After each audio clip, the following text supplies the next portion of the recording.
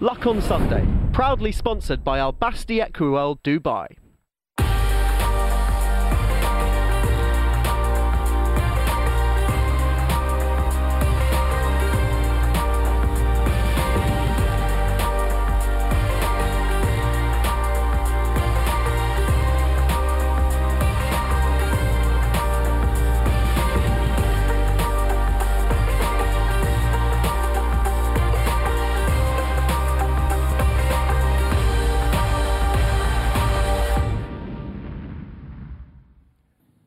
Welcome to the Luck on Sunday podcast, a weekly audio digest of all the best bits of Luck on Sunday, free to air every Sunday from 9 o'clock, that brings you the best guests and insight from around the racing world.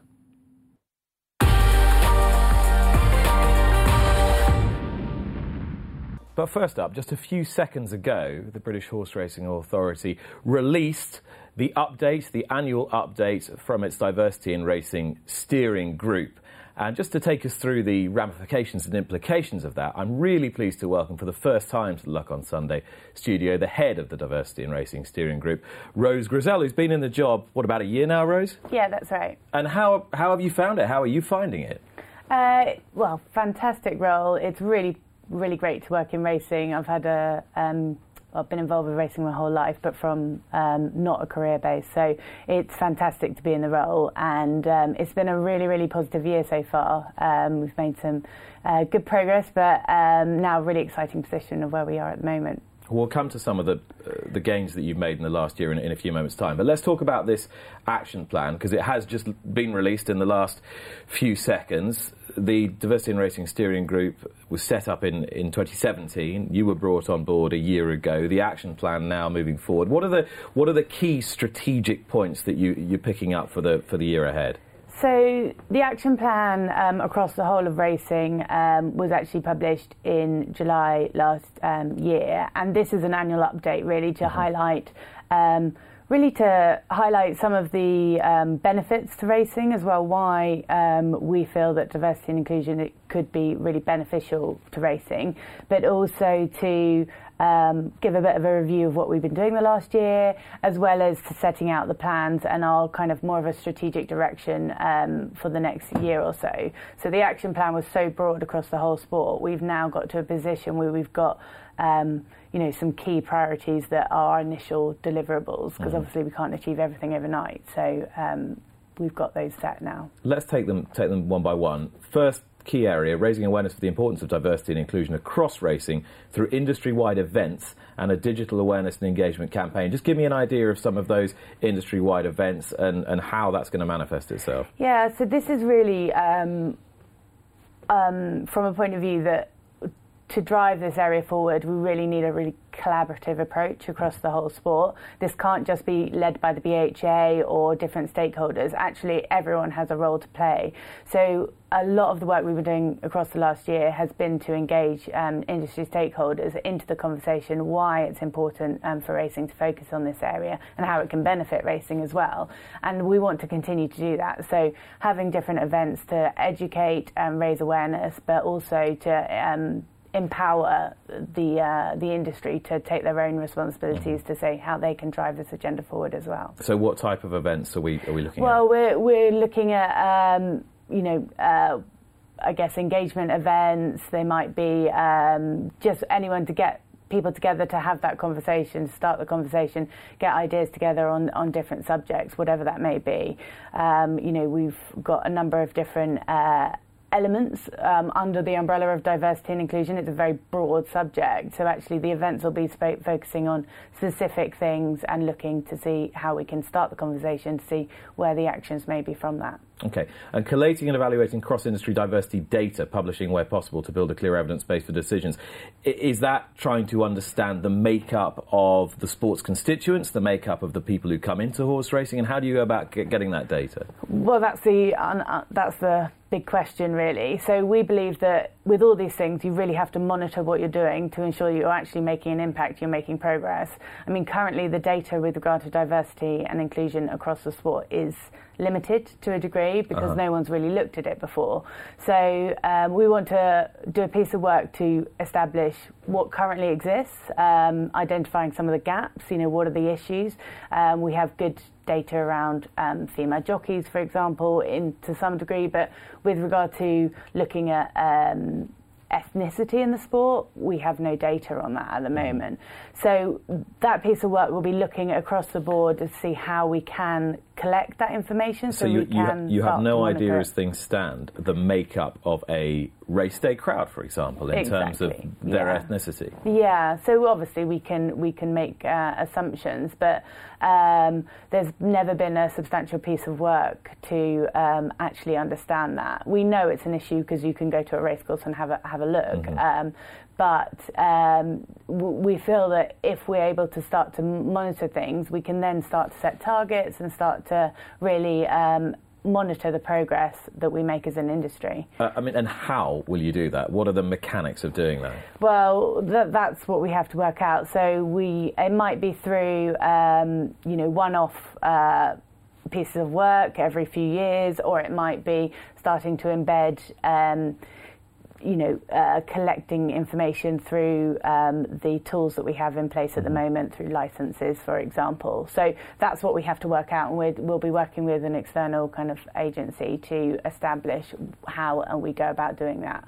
Your third plank is looking at ways to create a culture of inclusivity in racing through the development and publishing of best practice toolkits and case studies for the industry, as well as aligning with wider campaigns such as Stonewall's Rainbow Laces. Let's just talk about the culture of inclusivity in racing. What do you think the culture in racing is at the moment, from the perspective of your role? I think it depends on who you talk to be honest. I think people who work in the industry have, or the majority of people, I would say, feel that there is a really big racing family. It's quite... people very much look out for each other. You can have that real team spirit in a yard where everyone is part of, getting that win, making sure your horse is, being the best it can be. However, maybe from outside, from certain communities, it may not feel like an inclusive environment. If potentially there may be barriers around cost or even, dressing up to go on the racecourse. There's been a piece of research done recently around, from the wider public, looking at perceptions of racing, and it's soon to be released. But one of the key things that identified was the fact that it's seen as exclusive, elitist to a degree. So that's the kind of thing that we need to learn from and address, and see to think, how can we adapt and see that we are welcoming to all, because it is, from an internal point of view, we feel it's very inclusive. How do you think we can adapt? I mean, you've now been in the role a year, so you must have gathered so many different thoughts from so many different people, and it's very difficult to kind of draw all these strands together. But for you, how do you think the sport can adapt? I think there are lots of little things that we can do. And I think it's almost slightly just changing the language, changing the conversation to broaden our sport to a wider population. We're not reaching as many people as we could do. I mean, we've seen some fantastic stories already in 2019 demonstrating how our diverse participants are kind of reaching new audiences. So if you think about some of the main media stories that hit mainstream media outside of the racing media this year, we've got Bryony Frost and Paisley Park with trained by Emma Lavelle and owned by Andrew Gemmell at Cheltenham. That was a hugely positive story. Had Hayley Turner at Ascot, and of course Khadija Mellah. All these stories were really positive stories for racing that hit the newspapers outside of racing, which were interesting for people who may not have actually otherwise raised an eyelid an eyebrow to racing before.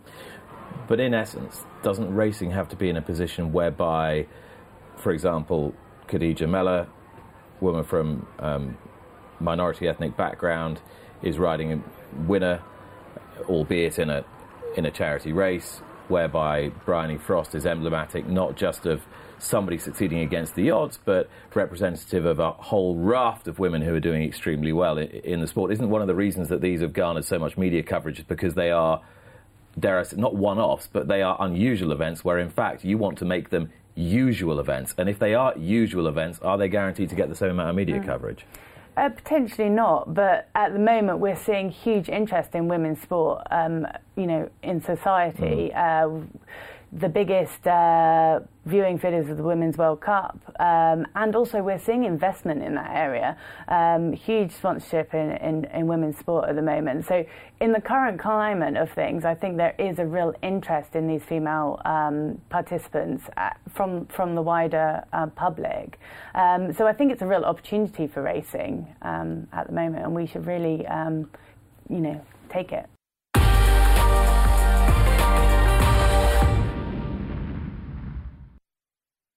Luck on Sunday, proudly sponsored by Al Basti Equiworld Dubai. Delighted to say that Neil Channing and Emma Lavelle are back in the Luck on Sunday studio. I was going to say regulars both, you pretty much are now. You all right, Neil? Oh, yeah, sorry, I'm just getting a snack. Midway through. Well, it's been a tough week for you, so you need all the sustenance you can get. It has been, yeah. Emma, welcome back. Thank you. Great to see you. It's always nice when somebody comes in flush with success. It's been a pretty good few weeks, hasn't it? Oh, it's been amazing, absolutely amazing. It's we've had just a brilliant time of it. Would it be fair to say that in the last, say, 5-10 years, you've had periods where things have threatened to really take off and just haven't quite, and now it really is taking off? Yeah, I think everything changed for us. We'd spent 18 years renting a yard, and we'd grown. We'd started with 6 horses and just built up and had some great times. You know, we'd had a couple of festival winners, but we would get to sort of Christmas time, and I think how we developed the yard at that stage, there were boxes probably a little bit too close to each other, and then we had a big issue with oilseed rape come the springtime. Mm-hmm. And our form would just sort of slightly fall off a cliff. And it was depressing and frustrating. And as you say, we were nearly getting there and then just not quite. And then we were lucky enough, 3.5 years ago, Bonita Racing Stables came on the market. And in its 125-year history, it was the 3rd time that it had ever been on the market. So it was just about timing. And it was just brilliant. And so Barry and I, with a bit of help from a few others, managed to get organised and buy Bonita and touch wood, apart from a few scary moments on the way through, haven't looked back. It's not an easy thing to do, and it's a brave thing to do, and you're putting yourself under presumably a fair bit of financial exposure and risk as well. But I guess you just have to take the plunge at some point. Yeah, we'd reached a crossroads, really, which was... we've had some fantastically loyal supporters all the way through, but we'd got to a point where we were stuck. We were either going to be getting smaller and completely altering how our business was, or we took the plunge and thought, right, let's try and give this a real go, and that's what we did, and it was hard. My God, there were some moments where you think, what are we doing? And we sort of. We were trying to save money in the move, so Barry and I thought that we could kind of do it between us, driving the tractors backwards and forwards between yards, and we thought, we won't use professional house movers, and thought we would do it and load the horse boxes and drive the stuff. Oh my God, I take my hat off to these professional movers. It was...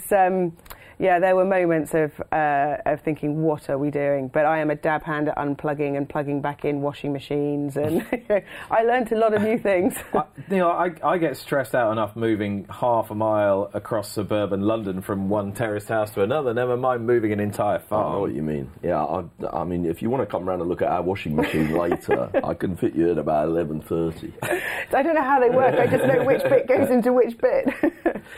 It's been a joy to watch the horses coming through this season. I mean, we knew that Paisley Park was a champion, but at Newbury it looked like he could just take the season again, much as he did last year. How's he doing? He's great, touch wood. He's come out of that race really well.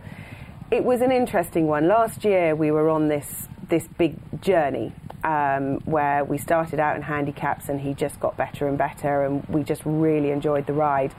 This year, you had the champion in the yard, and it was about trying to produce him that he was fit enough to do himself justice, but we were producing him for a Grade 2, proper race, rather than a 140 rated horse that was patently a lot better than that, having his first run in a handicap. And I think Barry rides him every day. He's done an amazing job with the horse, and even though he had to, get his head down and gallop to the line, once he got his head in front, he pricked his ears again, and he's come out of the race really well. Did Barry always think that he was a potential champion? So he'll say definitely yes. Obviously. Because, but he's not here. So. But the reason that he has every right, in fairness, to say definitely yes is because when we bought him from the Land Rover sales at Goffs, and Barry, Jerry Hogan and I will go and look at all the horses between us, and then we'll make our shortlist selection of which ones we like, and then that list gets a bit shorter, and then we discuss our top 3. Now, sometimes you can buy your top 3 and sometimes you can't, depending on who we've got, who's wanting to buy horses with us at the time. And without doubt, from the very beginning, as an unbroken 3-year-old, he was Barry's number 1 of his top 3. So that's why he can claim bragging rights on Paisley Park from the very beginning. Now, he was in our top 3, but for Barry, he was his number 1. And that's the kind of data we'd like access to, isn't it? Are you still, when you go and, you have a top 3 and whatever, are you buying for a specific owner generally now, or are you having a bit of a punt and then trying to find who you're going to get to take it off you? So I suppose from starting out, we've never been really on-spec buyers. We've always bought to order. There might be the odd horse that we'd have, but I always felt that was a risk that I didn't want to take going through from the very beginning, and I would rather buy something for an order. So although, as I say, the odd horse we might buy on spec, it's a very rare thing for us to do it that way. So Andrew Gemmell, who everybody knows now because he's such a fantastic character, he's lived and enjoyed this so much, is the man who is the fortunate man owning Paisley Park. And he did give you an order of sorts, didn't he, in this case? He did. So we'd had some success for Andrew already, and Andrew said, right, I'm going to throw 100,000 at this and go and buy a store horse. And I was like, oh my God, this is amazing, this is brilliant. And so we went and had a look at all the horses in the same way as we would, and we had a couple of other orders. Anyway, so I said to Andrew, right, we found the horse that we think would be absolutely tailor-made for you, and we're going to go and bid on it. He's like, brilliant. So we bid up to, he bid away, and he went up, and ours was the winning bid at €62,000. So I ring Andrew, and I go, Andrew, oh my God, you wouldn't believe it. We bought the horse. It's so exciting. And he's like, oh, brilliant, brilliant. How much? And I said, €62,000. And he went, oh. Well, why 62,000 euros? This is owners all over, isn't it? Disappointed that you've saved him 38 grand. Yeah. Don't worry, we spent it later. Yeah. But he just, I think there was at that stage, Andrew will probably deny this completely, but at that stage there was that whole kind of excitement that, I spent 100,000 on a horse. And actually we didn't manage to do that. We managed to spend 62,000 on the horse. But look, he was just a smashing horse. And the beauty is now, this season, it's not a one-horse stable. That's always the danger, isn't it? That you end up becoming a one-horse stable. And to win a race like the Ladbrokes Trophy with an unexposed 7-year-old like Darasha Counter, that must have given you a real depth of satisfaction. It did. It was a very different emotion going into the race because, with Paisley you were going in thinking, you've got the champion, you want to keep him there, and the pressure there. For this, when Darasha Counter won at Newbury last year, he looked and then went to Chepstow, and we thought, God, he is a really nice horse, this. We deliberately didn't go to Cheltenham to the festival with him last season because we thought mentally he wasn't ready for it, and we went to Uttoxeter with him. And he won the valuable novice handicap up there, and our thoughts immediately were, right, we are going to gear this season to the Ladbroke. He's got every chance of keeping improving, and this is what we're going to go for. and he had a prep run in a hurdle up at Uttoxeter, which he definitely needed. He was just. We kind of had started to treat him as though he was a really nice horse, and probably just been a little bit sort of too easy on him at home. And he's a fighter. He's a real grafter. And we just did a bit more with him, and he went into Newbury in the best form he could possibly have gone into the race in, and so at that point there's nothing more you can do, and it's just, is he good enough? And in a 24 runner race over 3.25 miles, is he going to get a bit of luck in running? And look, he answered that both ways. That was, he is good enough. He was ridden by Ben Jones, first claimer to win the race, I think, since Dan Fort won on Cogent back in 93. Serious talent in the saddle, Neil. I know you're someone who's talked a lot in the past about how, as a punter... Oh, yeah, if you can spot a good claimer before the rest of the market... Before the rest of us realise Ben Jones was Ben Jones, Yeah, I can't say I did it there, although... but, yeah, I think, sometimes... I actually think the market doesn't really factor in jockeys very much at all, generally. But I think... particularly, with claimers, you can get a little edge there, maybe. Presumably, the logic follows that if the market doesn't factor in the effect of jockeys, and you believe that there is a significant effect of jockeys, then you can get an edge. Well, there definitely is. I mean, you can go through and look at, actual over expected for everybody, and you can see that some jockeys you make more of a profit or less of a loss normally, because obviously it's level stakes over many rides. Generally, every jockey, if you bet them blindly, you'd make a loss. But you can find the odd nugget. And if I'm not very much mistaken, John Whitley, who's released the jockey ratings in his publication for many years, and not that many people widely subscribe, but the ones that do get well rewarded, I'm pretty sure he was someone who flagged up Adam Wedge as a jockey who was on an upward curve when no one was talking about him, and looks like you've got in there just in time.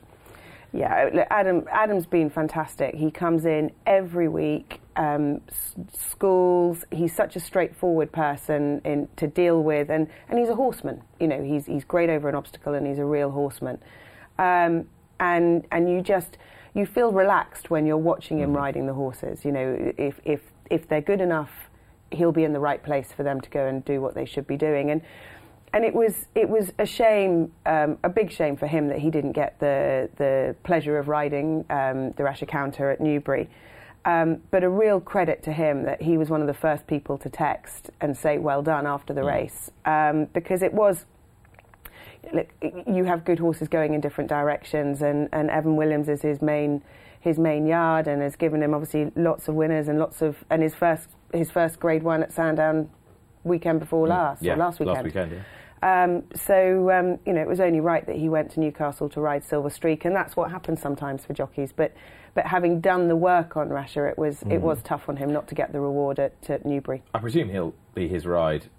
Yeah. In future. Yeah. The plan is for him to go to Cheltenham for the Cotswold Chase and see, which route we go. Is he good enough to be running in those conditions races, or is he a handicapper? And so long as Adam's available, that will be his ride. Does that not just tell you whether you go for the Gold Cup or the Grand National? I know, but I feel too in awe to be able to say, do I go for the Gold Cup or the horse? But exactly that. I think unlikely both, but I think that is the race that will tell us what our season does from there on. Will he get a national entry?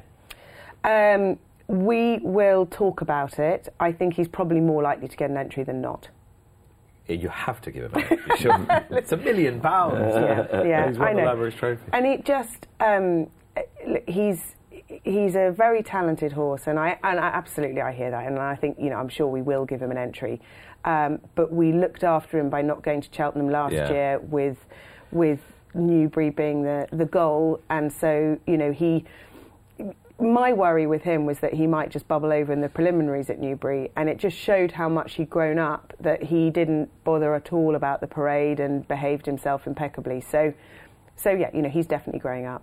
This programme is not and never has been a stable tour, but you have got a couple of really exciting youngsters, and it would be remiss of me not to talk about them. One of them was ridden by Adam Wedge at Exeter. That was, not at Exeter, I should say, at Cheltenham. Hang in there. We'll have a look at this at the November meeting. This is a pretty exciting prospect for an owner who's investing pretty heavily, Tim Sider, as well. Yeah, he's a brilliant little horse, this, and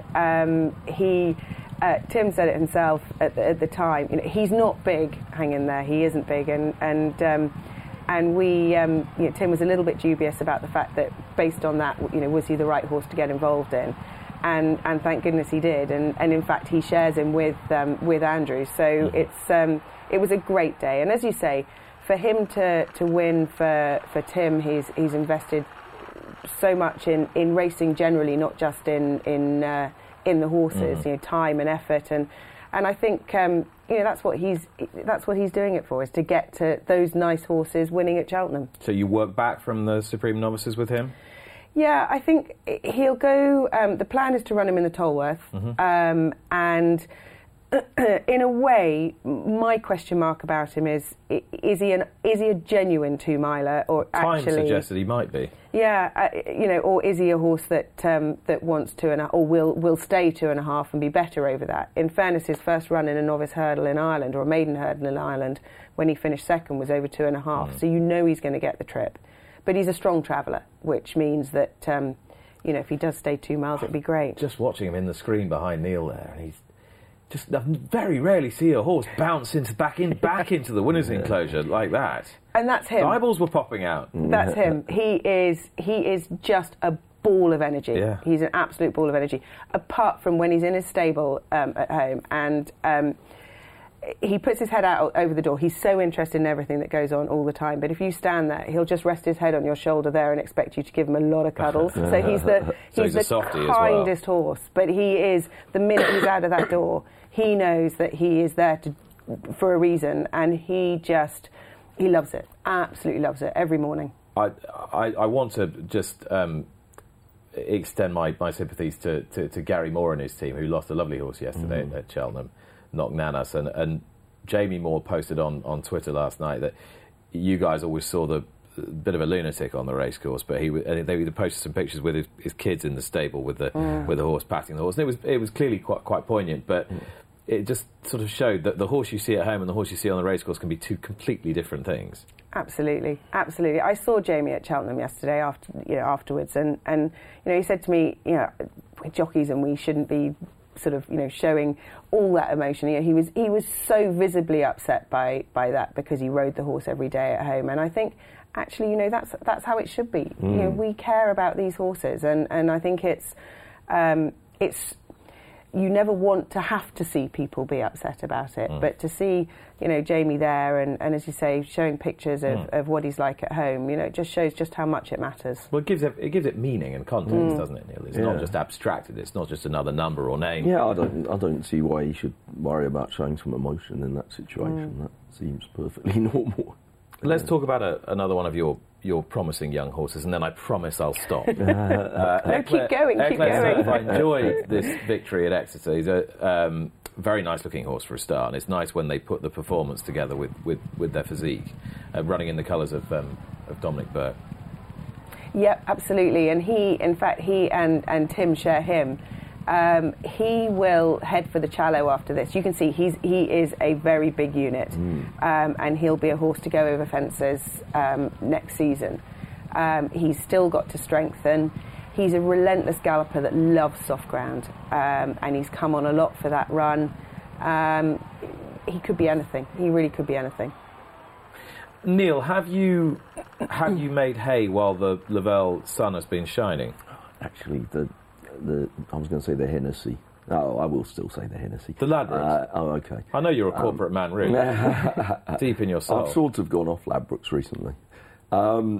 Yeah, I so nearly backed your horse there. Actually, that was quite frustrating. It was he was quite a bigger price on the exchanges than with the bookmakers. That was the only thing that put me off. So I can't say I have totally made hay. In fact, it's been quite frustrating because I was thinking the whole morning I was going to do that. But yeah, hats off to you. Fair play. Thanks, Nick. Are you someone who follows trainers by habit? Yeah. I've had arguments with James Willoughby about the he doesn't believe in trainers being out of form because he says there's so much noise in the statistics and You know, you can never tell when the end of a bad run is just coming or the start of a good run or whatever. But I think, you know, it makes sense to me that each horse is not totally an individual. There's a correlation. You know, when you had trouble, you know, with the oilseed rape stuff, it wasn't a coincidence that one horse would run badly and then another horse would run badly, because there was an underlying reason behind it. When all of your horses are running well at the same time, I don't think that each is an individual,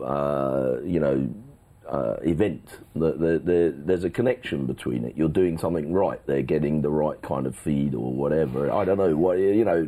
I mean, I don't know anything about looking after horses, but I do think that it's a correlated thing. And I don't know. James is probably, if he's watching it, I know we're talking about head chopping. He probably doesn't care anyway. But you know, he probably thinks that's a load of nonsense. But I don't know. I stick to it. Well, Emma, trainers at the time, if you're going through a particularly good spell, you'll often hear a trainer say, I'm not doing anything different. The horses are just great, they look well, they're good in their coat. Then sometimes a couple of years down the track, retrospectively, they can look back and go, well, actually, we were doing this, and then they can kind of make sense of it. Do you think when you're in the day-to-day thrust of it, sometimes you don't really sense you're doing anything much different? I think that look, horses being healthy is your first thing. You know, it doesn't matter what you're doing. If the horses aren't healthy, they're not going to be winning. And so I think that's your start-off point. I think you have a routine, you have a system. It's not going to fit every horse, but it's going to fit the majority of them. Yeah. And I think once you find that and you know how they're working within that, then you're pretty clear as to how they're going to run or how you expect them to run. You're nothing without your staff. And you will go through stages of having very good staff that are all very good riders, and I think that's a benefit. And there will be times when you might have a weaker group of staff, and that can have a big impact on how they're running. And I think there's you never stop learning. When you're on a roll and your horses are running well, your handicap ratings are going up as well. Yes. You're going to hit a point when your horses aren't well handicapped. It won't be that they've gone out of form, it's just they're at a level that they're not able to win at. Yeah. So I think it's multifactorial, that's the truth of it, and it isn't. That's why it's hard to pinpoint why your horses are running well, bar if the horses are coughing, they're unlikely to be running well. If they look great in themselves and they all look healthy, you're going to have a good chance. Well, one thing we do know about Cheltenham yesterday, and you were there, is that in order to win that fixture, you needed a horse who was not only healthy but super fit, because the ground was really hard going. And we saw a return, really, to form from the grey Warthog in the hands of David Noonan. And yes, he's swinging along quite merrily here, but when Spirit of the Games comes to claim him after the last, it looked all over. But the Cheltenham Hill did its business again. I'm still trying to work out how Spirit of the Games managed not to win this race, Neil. 700 to 1 in running. Warthog hit at one stage. We'll try and pinpoint exactly when that might have been. Well, I would think it's after Bridget Andrews gets a good jump from Spirit of the Games at the last. Warthog looks like a spent force. I suppose around here you might, but I don't know, I never really would want to lay 700 to 1 up the hill at Cheltenham. This has got to be, he's got to be 100s here, hasn't he? You don't even know he's going to finish in the frame. 200s now. Yeah.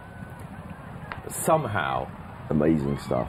And also David Noonan as well. I did a thing. I'm afraid I was too timing you, Nick. I got invited on to the channel to do something on a Friday. I saw that. It was fine. Oh, okay. Thanks for that. We have an open marriage. And Tom Scudamore was on. And I was kind of meaning to. I'm quite a big fan of David Noonan. I sort of fancied he hadn't been having a great year, really. I think he's had 9 winners, and 2 of them were this week. And I don't know, it seems like I thought he was going to be like really good when he sort of broke through a few years ago. I think he still is really good. Maybe he is. No, I think he is really good, but I'm a big fan of his. But I was sort of looking and thinking, has everyone kind of forgotten about him or what's going on there? I mean, obviously David Pipe had a bit of a kind of rough couple of years, maybe, and he's having a lot better season this season. But I was very glad. David Noonan looked delighted, didn't he, and jumping around all over the place. Well, I'm very glad that you've recognised. Oh, is he on? Are you just about to ring him? I'm very glad that you've recognised that David Pipe has turned it around somewhat, because he's on the line now. Morning, David. Morning, everyone. Thank you very much. Not at all. And it is going better this season, isn't it, than perhaps last season did, just to pick up Neil's point. Yeah, no, exactly. The previous 2 seasons, we had 45 winners now, so we beat last season's total yesterday, so a Christmas present. Yeah, fantastic, and an extraordinary, wonderful performance from the horse. But let's talk about David Noonan, because we'll pick up the point that Neil was making, sort of saying that he'd been in a lot of people's thoughts as a potential future champion 3 or 4 years ago, and to see him come back with a ride of that kind of verve and guile was quite something. Yeah, no, he gets on very well with Warthog, and works very well at Pond House. We've got David and we've got Tom Scudamore, and he gets on well with the horse. He seems to jump well for him, but David's always been a very good jockey. But you need the horses to ride at the same time, and it's hard for anyone to get rides nowadays, whoever you are. What do you think are his main attributes? He doesn't drink, which helps. It's a good place to start. He's hard working, dedicated, strong in the finish, and good over an obstacle. So he's got lots of pluses. And when you saw the pair of them jump the last, you must have sort of walked away and thought, well, he's run a nice race, but there you go. I did. He hasn't been the strongest of finishers in the past, and we were aiming to put 2 good runs together, basically, because last season he won at Sandown first time out, and then his form went wrong. So I thought, yes, he's run a good race. We're probably going to end up being swamped and being 3rd or 4th. And then for David Noonan actually put his stick down halfway up the running, and hands and heels, and he's found another gear. And from your perspective, what do you hope for now? Presumably to keep this consistency up. Did it make you think differently about what the horse wants in future? Yes, we weren't. He's in the 2-mile race as well. We weren't sure. He finished weakly in the Bet Victor, and we weren't sure if he hadn't had the ideal preparation. We had to cauterise his palate in the autumn, and it was a bit. We were chasing a little bit, so we weren't sure if he hadn't quite got the trip. He just got a bit tired in the latter finish, the latter stages. So we debated which race we were going for. Luckily, we chose this one. And it's worked out nicely. I hope you had a reasonable celebration last night. Obviously, David would have been on the water, but... it was. David Noonan came back to Pond House. It was quite enough. We had the children here with Chinese and a few glasses of champagne.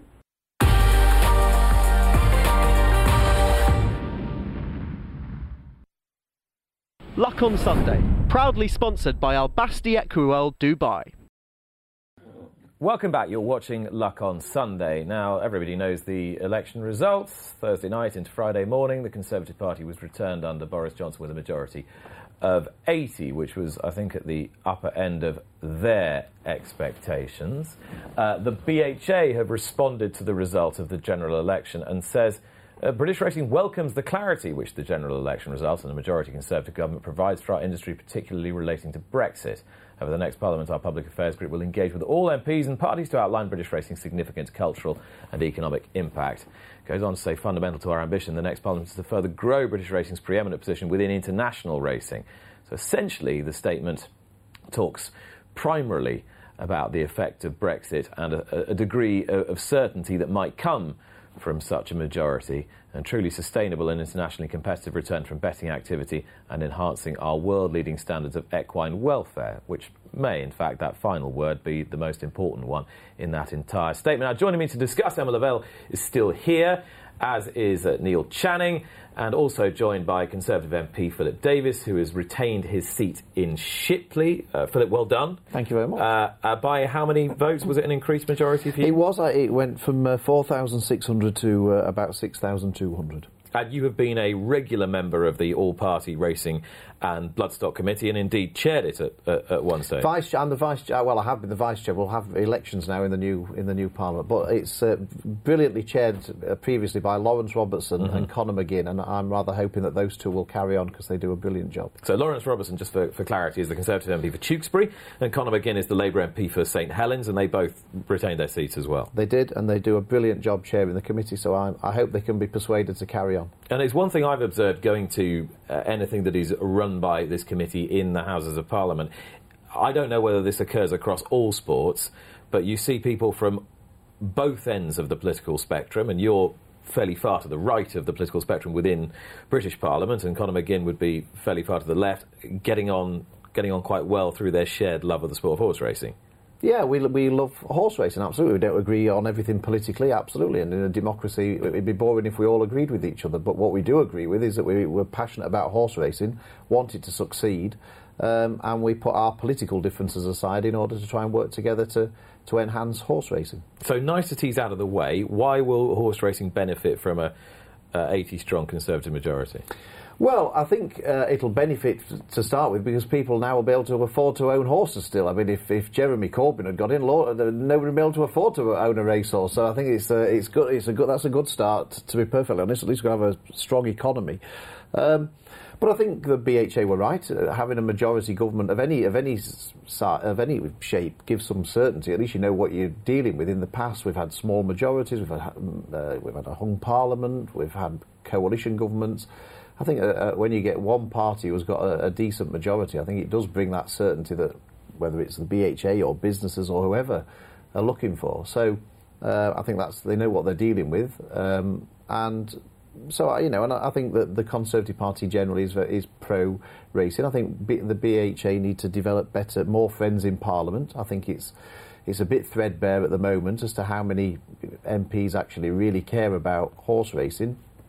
There aren't that many, unfortunately, and so some work needs to be done there. But I think, broadly the Conservative Party would be seen as pro-horse racing, and I hope that continues. Isn't that, in part, your job as a great enthusiast and advocate for the sport, to try and say to some of your MPs, well, come racing with me, yeah, enjoy the sport? I mean, we took the BHA, as far as I can tell, do quite an effective job at trying to get in to Parliament, but there's only so much they can do, surely. Yes, no, there is, and you can't force people to be interested in something they're not interested in. Of course not. And MPs are busy people, and they've all got particular interests, and so it's not. I'm not saying it's an easy task at all. It's not. But yes, we've all of us who love horse racing have got a responsibility to try and pass on that enthusiasm to other people, and in many respects, the best way is to take people racing, because I don't really know anybody who's had a day at the races who says at the end of it, I didn't really enjoy that. I mean,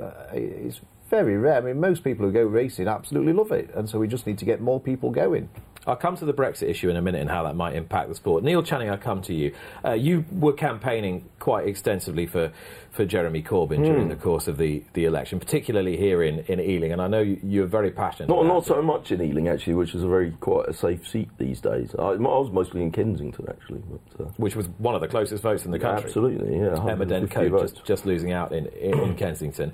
What's your perspective on what Philip's just said about this result and the implications for... Well, I mean, first of all, obviously, the idea that a Labour government would have crashed the economy is ludicrous when we've had an economy that's been completely murdered first by the coalition and then by the Tory government. But I mean, you kind of built up this programme a little bit as being a kind of a big dust-up between me and Philip. Well, one tweet. Well, the odd one. I mean, I got quite a lot of interaction on Twitter from people that wouldn't normally, sort of saying, why don't you go and, land one on him? We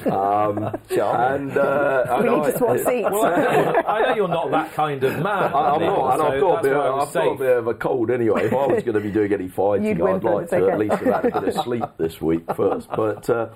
I mean, in terms of the sport and the health of the sport, and the idea that if we'd have made a slightly fairer tax regime for the top 5% of the population, they wouldn't be able to afford racehorses is clearly ludicrous. There's not many people that are sort of saying, oh my God, I can only just afford to pay 450 grand for this jumps horse, and God help me if my marginal rate of tax climbs by a tiny amount because I move into a slightly higher bracket. I mean, I would have said from the point of view of the health of the sport, what we really need is more people betting on it. The population of people that are betting on horse racing is ageing all the time, and we're going through a massive consumer credit crisis. The whole country. We had all this stuff about austerity and the debt and everything. What's happened in this country is there's been a transference of public debt to private debt. Everybody's mortgaged up to the hilt.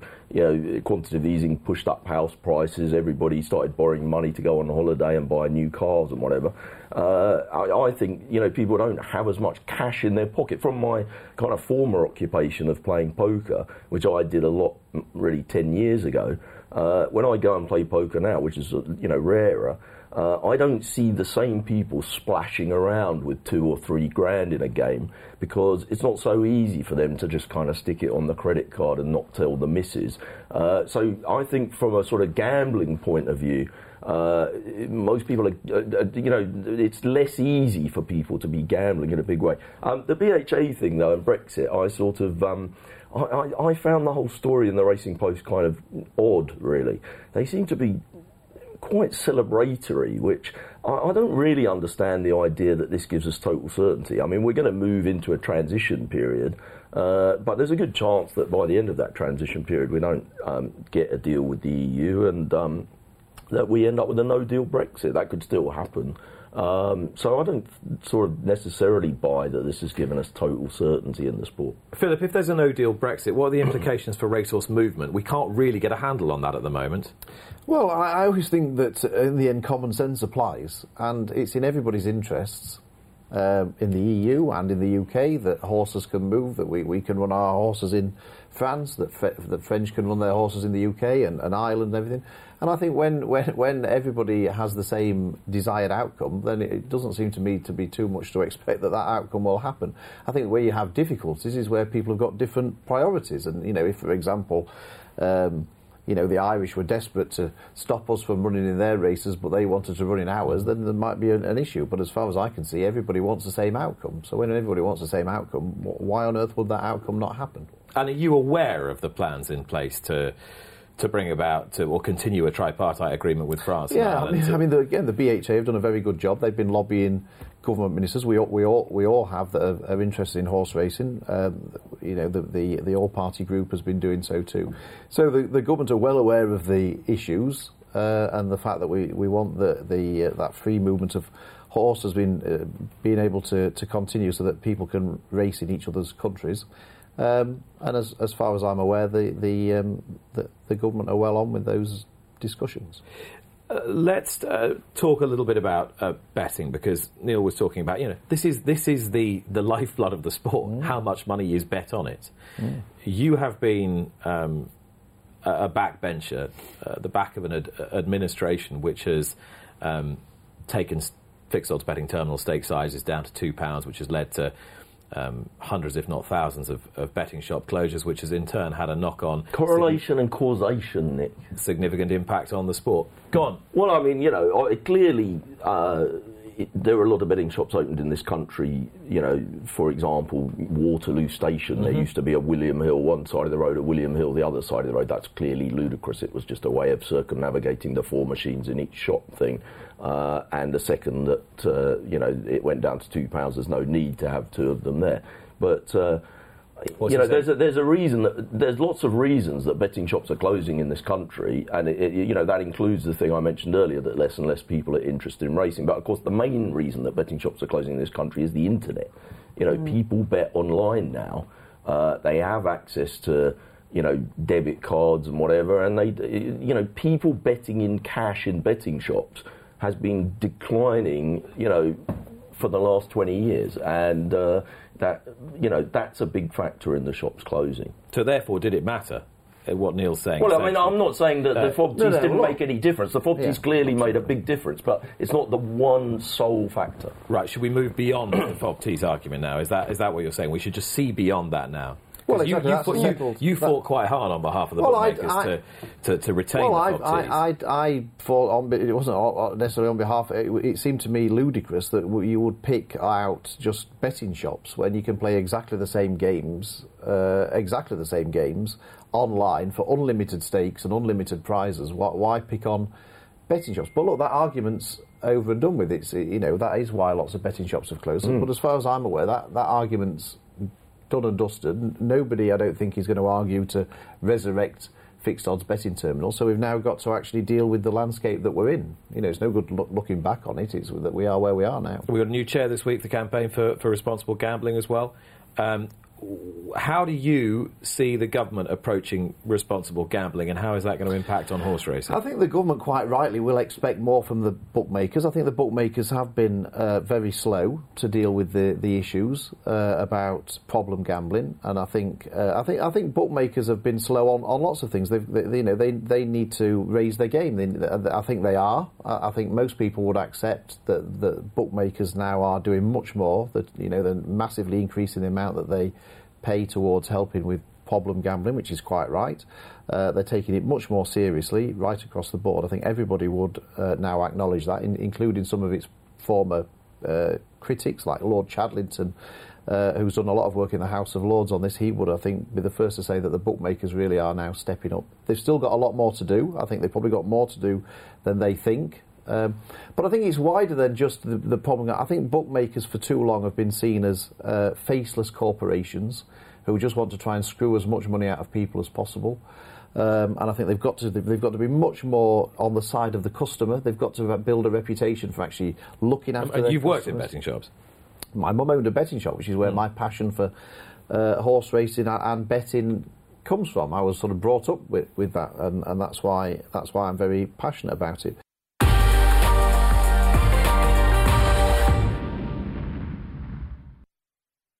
Luck on Sunday, proudly sponsored by Al Basti Equiworld Dubai.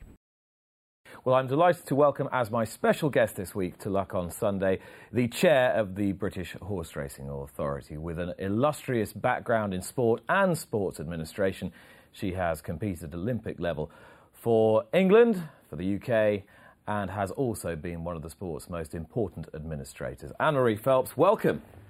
Thank you very much. Lovely to be here. And great to have you here. I'm sure you were listening to that conversation with great interest yes, between Philip Davis and Neil Channing. And I suppose just goes to show occasionally what an unwieldy beast horse racing can be. Coming from a background in rowing and professional sport yourself, how have you found it so far? I think it's fantastic sport. I love it. It's a fantastic product. It's full of wonderful people who are incredibly passionate, but it is complex. There are more stakeholders in this sport than I think I've seen in any other sport, including sports that have, multiple disciplines. And so there's a lot of chairmen, there's a lot of chief execs, there's a lot of committees, there's a lot of working groups, and it does add complexity. And we try to simplify it down to a tripartite system where we've got the BHA, the horsemen and the racecourses. Actually, just look at the horsemen on their own. It's an incredibly complex sort of network of people who work for each other, who are reliant on each other, and sometimes they agree and sometimes they don't agree, and that's fine. That's natural. Are you by nature a conciliatory? I hope so. Boss, chair. I hope so. I hope my view is that we will only make progress if we do things together, whatever sport and whatever sector we're working in. And there's a wonderful African saying about if you want to go fast, go alone. If you want to go far, go together, or something. I'm paraphrasing. But if we want to take the sport forward, we actually do have to work together and be unified in some way. And we've seen that. We've seen when racing makes real progress over things like the levy and the big change there a few years ago. That was done with everybody working together, with everybody on message, with everybody driving it and accepting there's going to be some change. Take me back to the beginning and where your interest in racing began. I know you had a casual interest in racing through a flatmate early on, didn't you? Yeah, so my very good friend, still my best friend, her father owned National Hunt horses, And so all the way through my sort of university and then early 20s, we followed their various horses, the most famous of whom, I hope that she won't mind me saying, was Little Polvier, who Mike, her father, famously sold 6 weeks before the Grand National when it won. So we lived through that sort of highs and lows. But so probably that was the first real introduction to going to races. But my family are all Irish. We have a family farm, livestock, was dairy, now livestock, in Wexford. You know, racing's never far away from the Irish background either. And, you know, growing up, racing was on television every weekend. It was always on. So it's always sort of been there in the peripheries. I've been racing occasionally throughout my life as a goer, race goer. I wouldn't say I was a committed race goer or massive racing fan, but I really enjoy the sport. But it's as a former professional athlete turned serious sports administrator where your skills and expertise are required, having competed to Olympic level, having been a world champion rower, does that give you empathy with the stakeholders, with the participants involved with the sport, do you think? Probably less than you'd think. Well, no, that's unfair. The empathy, yes, probably less in terms of understanding and experience. So I don't suppose that my experience as a rowing athlete at 1996 Olympic Games really is going to help me to understand, you know, whether Altior's ready to race or not, for example. Certainly as an ex-lightweight rower, I have real empathy with some of the jockeys making weight. I really understand the importance of nutrition, the importance of fitness and all of those sorts of things. I do understand the pressures, sort of mental pressure of competing day in and day out, and some empathy with trainers in terms of trying to prepare their athletes, and they've got double the athletes, I suppose, for a big race and how we get there. But how they do that is completely different. How trainers train horses and how Jürgen Grobler, for example, trains the men's 8 for the Olympic Games is a very different process, reliant on some similar things, some similar techniques, but actually they're quite different. But horses are unique. Is that notion, I mean, when you're a professional rower, is that notion of you being fitter, more driven, more pushed to the extremes than almost any other athlete, is that real? Is that true, or is that just the perception we have from the outside? No, it's really real. It is really real. You're so totally focused. And I think from that perspective, you can compare something like rowing and racing because, you know, once you're in the bubble, you are totally sort of blinkered and, you know, thinking about what you're doing day to day. You can almost ignore the outside world to a certain extent. And coming up to an Olympic Games, for example, our athletes will turn off their social media. They will stop sort of engaging with outside influences to a great extent and really just focus on them and their preparation and so, you know, they do go into that bubble. And racing is, not to say it's a closed sport, but it is very sort of inward looking almost, very, very focused on the multiple stakeholders that it's got in preparing and doing things, because it's a relentless life. It goes on. And I hadn't appreciated, I don't think, the relentlessness of the racing calendar until I'd seen it happening. I suppose one of the things I was getting at is that now your board, your BHA board, is supposed to be more representative of the stakeholders and has gone away from being fully independent again. If you have representatives from the trainers and the owners, not banging their fist on the table, but getting very cross and irate and being quite vexed about something, you can sometimes understand why their focus is narrow, but presumably it's your job to then broaden their focus a little bit. How easy do you find that?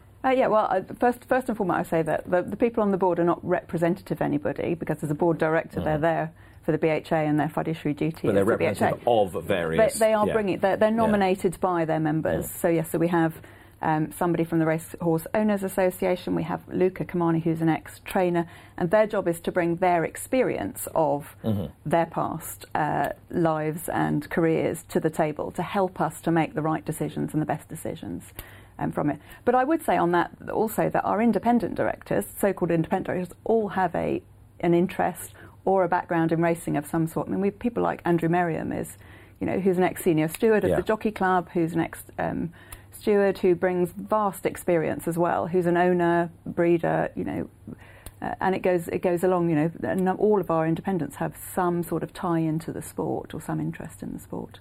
But is it your job to try and make them think more laterally, perhaps?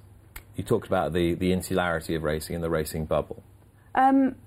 Yes, it is, and it's the BHAs as well to keep an eye on the outside. I mean, you've just been talking to Philip, and we have what I think is a very good lobbying group compared to other sports that I've seen, who do test the temperature with government and with DCMS and with DEFRA quite often, and we do have people who look outside it. So we do try and keep an eye out both at executive level, but also at board level. But those independents on the board are also working in other industries quite often, so they will also bring that with them as well. And it's surprising, how much even those people who are member-nominated directors, if we can call them that, do actually then also bring other things with them, because we are there for the broad good of the sport, and so it's collective decision-making that we're trying to do. When you had been in situ for a couple of months, what did you think the sport as a whole needed to do better? What really struck you? I think that what I'd really like to see is us focus a little bit more on talking to each other instead of necessarily always outward to the media when there's something that goes wrong. I think probably the one thing that I want to focus on is ensuring that people in the sport have the proper representation and the right forum in which to bang the table. And that's to do with the structure and how that's working, and we're working on that. So just explain that a bit more to me. So most of our main stakeholders sit around a meeting table called the Members Committee, that meets a few times a year. And actually what we really need to do is to make sure that's working properly, that people are properly represented, and that we help each of those stakeholders to be communicating properly with their membership, so that we really do have a good channel for communication. And that's what I think is probably the thing I'd like to see happen most of all, because if we can make sure that we're talking to people and they're being heard, and we can explain properly the decisions that are being made and why we're making them, that has to take us together in the right direction. If we do want to move forward, as I say, one of the things we want to do is increase money coming into the sport, for example. We're only going to do that if we work together.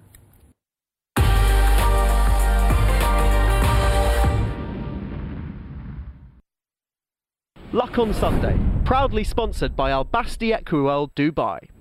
You've been listening to the Luck on Sunday podcast, the weekly digest of the best bits from Luck on Sunday, the programme that brings you the best guests and insights from around the racing world.